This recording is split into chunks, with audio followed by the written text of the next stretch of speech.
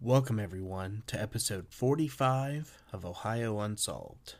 I'm your host, Matthew, and first and foremost, I want to say thank you to every one of my listeners. As of last Friday's episode, I have officially hit 20,000 plays of all of my episodes. Thank you so much for helping me reach this milestone that I honestly didn't think that I would ever hit. To everyone that shares this with their friends and family, thank you. I work really hard each week to put this podcast out, and to know that I have people that listen each week really makes me feel good. There's a lot of choices of podcasts to listen to, and you guys choose mine. Thank you. Now, let's get on to today's episode. This week, we hear about the murder of April Tinsley and a few more horror stories from yourghoststories.com. But let's just get right into the episode. Everyone sit back, make sure to lock your doors and windows, and get ready for Ohio Unsolved.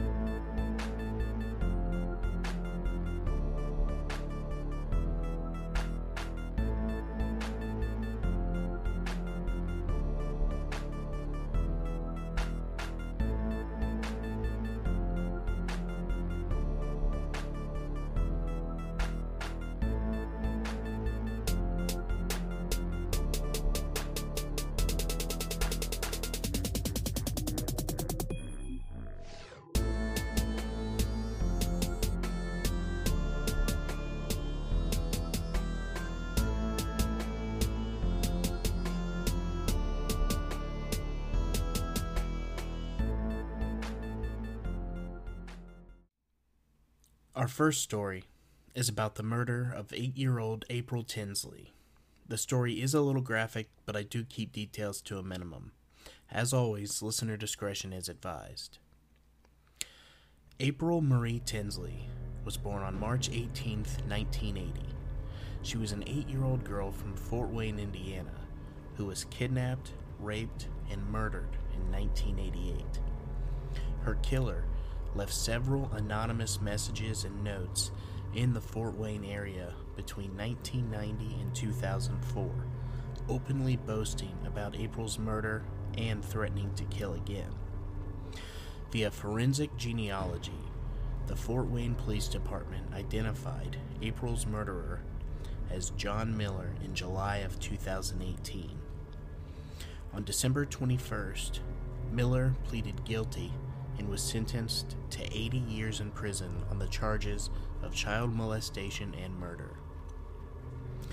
April Tinsley was a member of the children's choir at the Faith United Methodist Church and a second grader attending Fairfield Elementary School.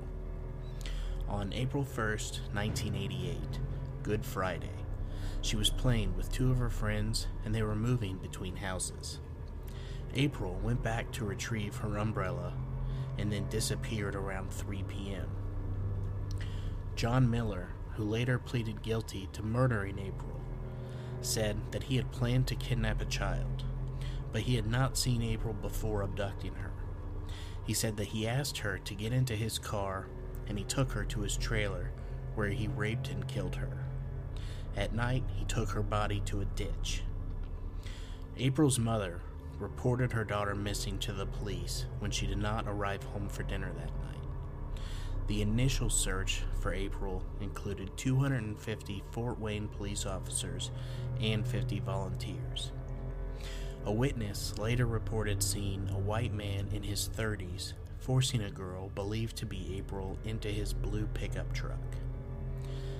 A jogger later found April's body on April 4th, 1988, in a ditch just west of Spencerville, Indiana.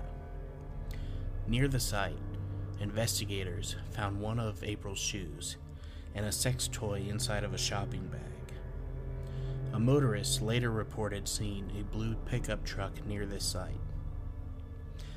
April's autopsy report suggested that she had been raped and then strangled to death. The report determined that she had been dead for about 1 or 2 days before she was discovered, and that she had been placed in the ditch 4 hours before this discovery. 2 local radio stations established a reward fund on April 5, 1988. Additional funds were established for April's burial and her family.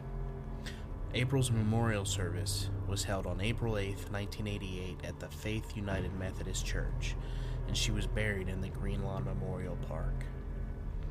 The early police investigation led authorities to a 34-year-old suspect who was charged with child molestation in a separate case, but was acquitted of those charges the next month.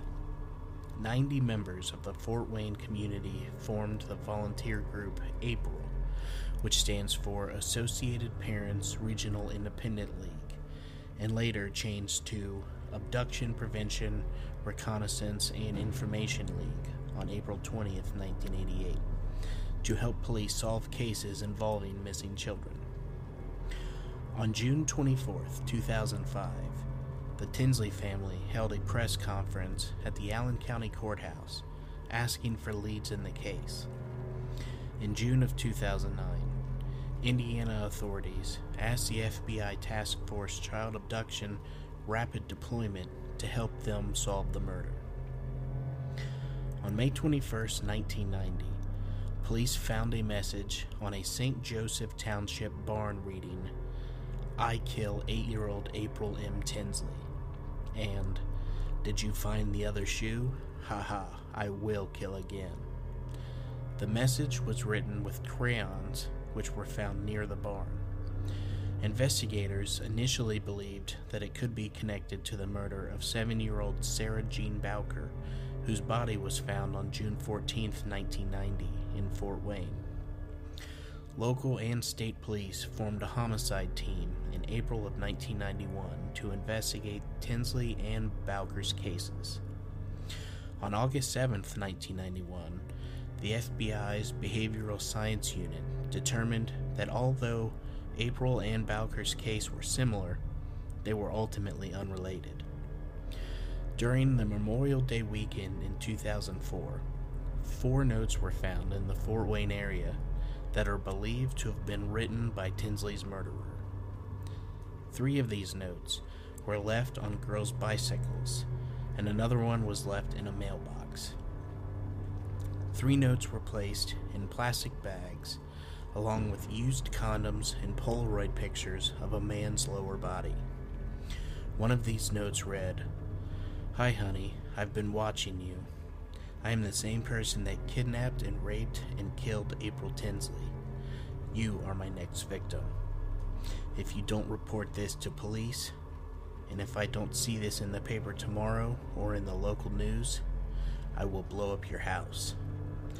The DNA from the condoms matched the police's DNA profile of the suspect, leading investigators to believe the incidents were connected. In April of 2009, the TV show America's Most Wanted ran a segment on April's case and asked for tips. The investigative series Crime Watch Daily also covered the murder in an episode which aired in 2016. April's case was featured in an episode of On the Case with Paula Zahn, which aired on July 15, 2018, just hours after an arrest was made in the case. On October 26, 2018, the Indiana State Police honored 3 Fort Wayne investigators for helping authorities identify John D. Miller as a suspect in the Tinsley case. Soon after the murder, police released a composite sketch of the suspect based on the account of a person who said that they saw April's kidnapper. On April 26, police sent DNA samples of April and 5 suspects to a private lab in Germantown, Maryland for profiling, giving inconclusive results. The FBI's Behavioral Analysis Unit created a profile of the suspect in 2009, describing him as a preferential child sex offender, meaning that he has a long-term and persistent sexual desire for children. The profile described the murderer as a white male, then in his 40s through 50s, living or working in northeast Fort Wayne or Allen County with a low to medium income. In June of 2015, the Virginia-based company Parabon released a snapshot composite sketch of the suspect based on the information from his DNA, and police released an updated version of his sketch in early May 2016. In May of 2018, a Fort Wayne Police Department detective sent a sample of the suspect's DNA to the forensics company Parabon, which used the genealogy website GED Match to identify the suspect's relatives. On July 2, 2018, the genealogist C.C. Moore narrowed down the list of suspects to two brothers, including 59-year-old John Miller of Grabville, Indiana, whose neighbors described him as secluded and often angry. The police found used condoms in Miller's trash and collected DNA that matched the suspect's DNA. When the detectives approached Miller at his house on July 15, 2018, and asked him to come and talk with them at the police station, after advising him of his rights, investigators asked him if he knew why they wanted to talk to him. According to the police, he replied, "April Tinsley." During an interview at the police station, he confessed to the murder, saying that he abducted April, raped her, and choked her to death inside of his trailer. Officials charged him with murder, child molestation, and confinement, and he pled not guilty in a court hearing on July 19, 2018. On December 7, 2018, Miller changed his plea to guilty, saying that he raped April and strangled her with his bare hands. He was sentenced to 80 years in prison, 50 years for murder, and 30 years for the child molestation. After sentencing, he was housed at the Indiana Department of Corrections Center in Plainfield, and then on January 16, 2019, he was moved to the Newcastle Correctional Facility, and his earliest possible release date is scheduled for July 15, 2058. He would be 99 years old. In April 2015, in the Hogland Masterson neighborhood of Fort Wayne, construction started on a memorial dedicated to April's memory, called April's Garden. On July 28, 2018, a memorial walk starting at this garden was held in honor of April. April Tinsley's mother held a balloon launch at April's Garden on April 4, 2018. This service was in remembrance of her daughter and other child victims of violence. The following day, at Fairfield Elementary School, a pink magnolia tree and a bench were formally dedicated to April's memory. This dedication was followed by a candlelight vigil. In May 2019, 9 investigators who had worked to secure the arrest and conviction of April's murderer became recipients of the National Association of Police Organizations National Policing Award. This award was in recognition of their tireless collaborative efforts conducted over the span of 30 years to finally see April's murderer brought to justice. These investigators were from the Indiana State Police, the FBI, the Allen County Sheriff's Department, and the Fort Wayne Police Department. NAPO heralded them as being among the most eminent and dedicated officers in America.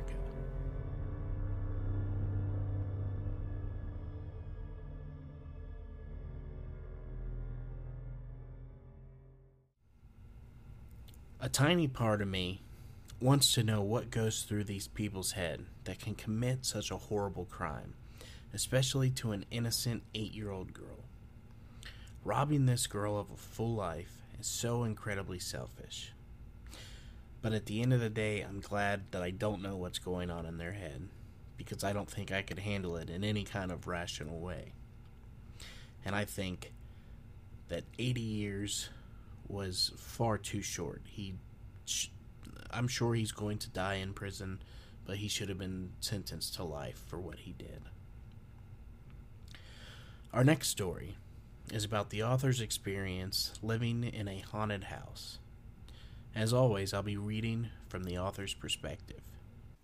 In 2002, my mom and stepdad bought a house in the neighborhood that I grew up in, after living in an apartment and splitting custody with my dad for 5 or 6 years. The location I'll keep unnamed. The neighborhood was planned, and all of it was built on old orchards and an abandoned farmland, which goes way back to the old Oregon settlers, as this was the valley down from the mountains. For about 2 years, we never noticed anything strange or weird, much less even thought about our 4-year-old house being haunted or anything like that. I believe the first activity happened over a summer. My brother, friend, and I were at my dad's house, which was a few miles away. My brother went back to my mom's to grab something, but he never came back. Later, we found out from my mom, my brother doesn't talk about things that scare him, that my brother, Jake, had gone up the stairs and was going to his room in the dark. It was nighttime, and he heard a young girl's voice say, "Hey, Jake," from the bathroom, which was adjacent to the hallway to his bedroom.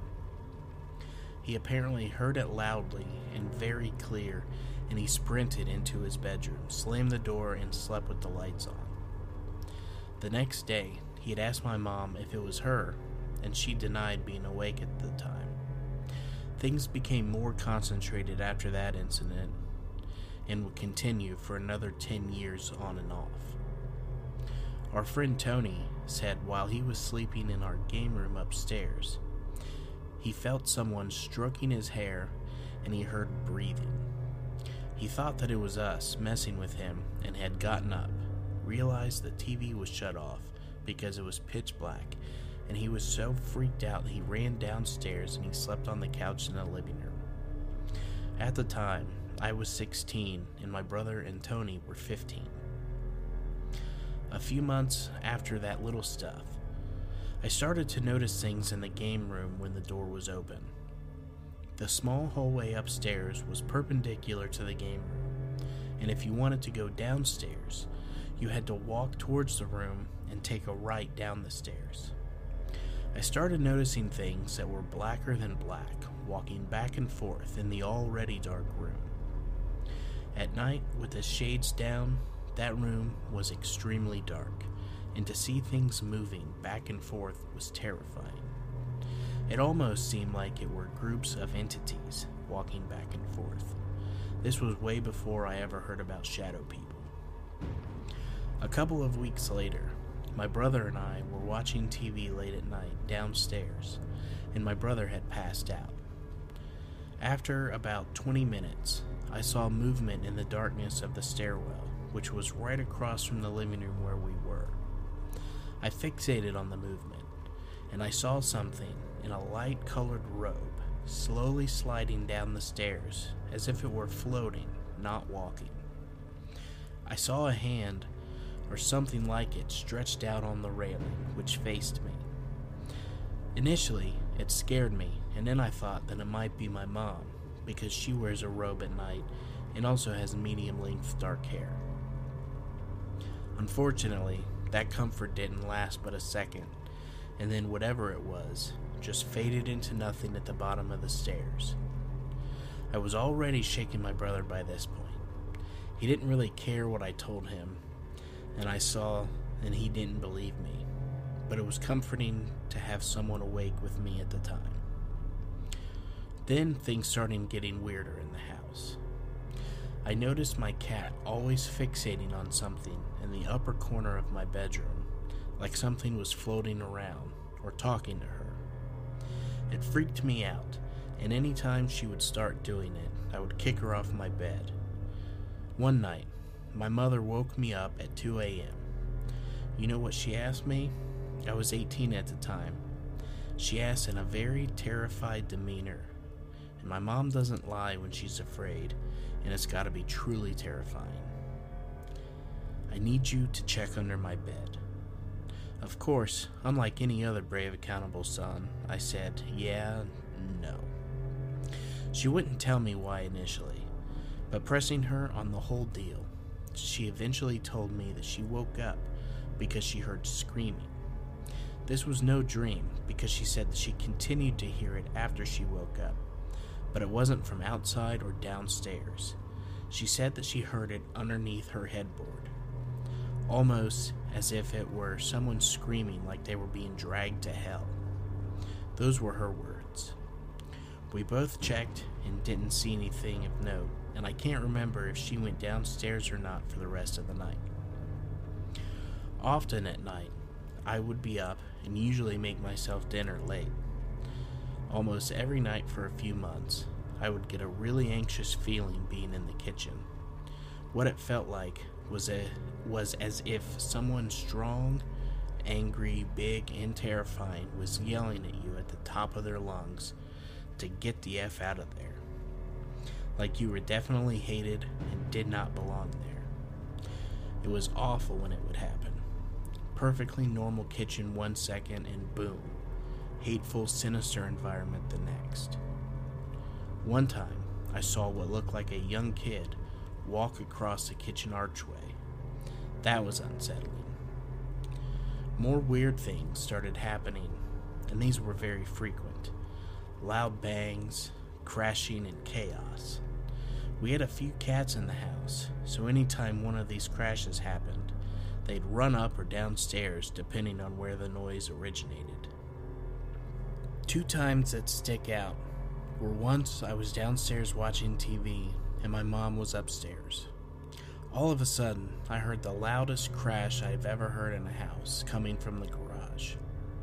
It sounded like all the shelving on the wall fell over and crashed on top of glass and metal. The sound shook the house. This was no earthquake. I've had it happen before, and this wasn't a bang. This sounded like everything was falling off the walls.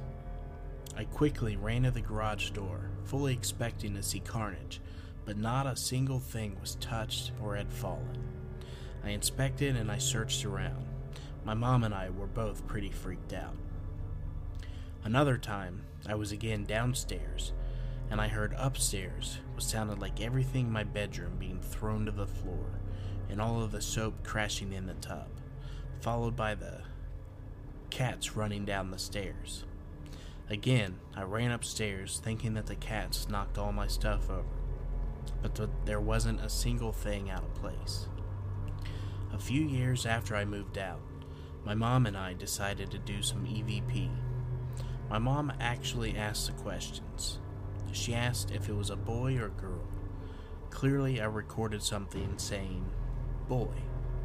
If anyone wants the recording, I can provide it, as I still have it from 2008. To be honest, I can't remember all the questions, but we got other responses in a male voice.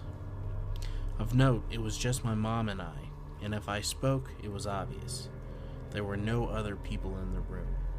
I let the device record in the room after we left, and you can hear tons of noises, like someone is moving around inside the room. After I moved out of the house into my first apartment, I felt like whatever was at the house actually attached itself to me. I still feel that way to this day. I constantly have cold winds in my house around me at night, and when there isn't a window open, or I'll hear voices of people that aren't in the house calling me. I hate it. Anyway, back to the first apartment. The first and only experience I had there was the first couple of days my roommate and I moved in. There was a duck game going on, and I was getting on my laptop to find out what the score was. This was 2007, and smartphones weren't as common as they are nowadays. And I heard the nastiest, most guttural growl come from my room while I was sitting in the living room. We didn't have cable yet, and I didn't have any TV on or music. It literally sounded like one of those demon dog quotes from Ghostbusters. It scared the shit out of me. I remember the sound to this day. I don't know why it happened, but it never happened again. A few years go by, and the most activity me and my roommate have is him saying that he sometimes hears someone walking around in my room or in our kitchen, and he thinks that it's me, but I was never home when he heard these things. Actually, this kind of stuff happens a lot even now. My wife says that she heard me walking upstairs or fiddling around in my record room, but I'm either not home or asleep downstairs. I eventually had to move back to my mom's place after my roommate decided to move home to save money. My mom later moved out, and my girlfriend, who is now my wife, moved in. She isn't one to admit to seeing things, but one time she saw something in our bathroom mirror while she was doing her hair, and she refuses to tell me to this day exactly what it was. She'll never admit when she's scared, even horror movies. She'll get up and go to bed, acting like the movie is dumb, when it's actually scaring her. So one day, maybe she will feel up to it. She was vulnerable and scared when she told me about it, but quickly zipped her lips and now denies ever saying anything about it. Anytime I wasn't living there, nothing would happen. Nowadays, nothing happens anymore, but I feel like whatever was there is with me now, popping up briefly here and there. I actually had a spiritualist tell me that something was partially possessing my life, or something negative was attached to me that wasn't a part of me. I went through prayer with a few spiritualist healers, once when I was 21. It was pretty weird at first, but I felt it. It felt like something left me for a while, and my life felt more positive. Eventually, whatever it was, has slowly infiltrated me once again.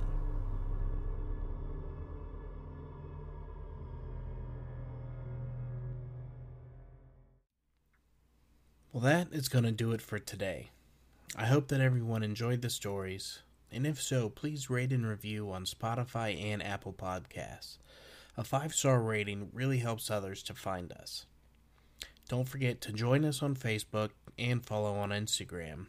If you do enjoy the podcast, please consider helping to support the show by joining Patreon. There are 3 tiers to choose from, with the bonus episodes being available at the $5 tier. There's currently 5 bonus episodes up right now, and I'm doing them on an actual schedule, with them coming out on the 3rd Friday of every month. Once again, thank you everyone for listening, and make sure to keep your doors and windows locked, and stay ready for Ohio Unsolved.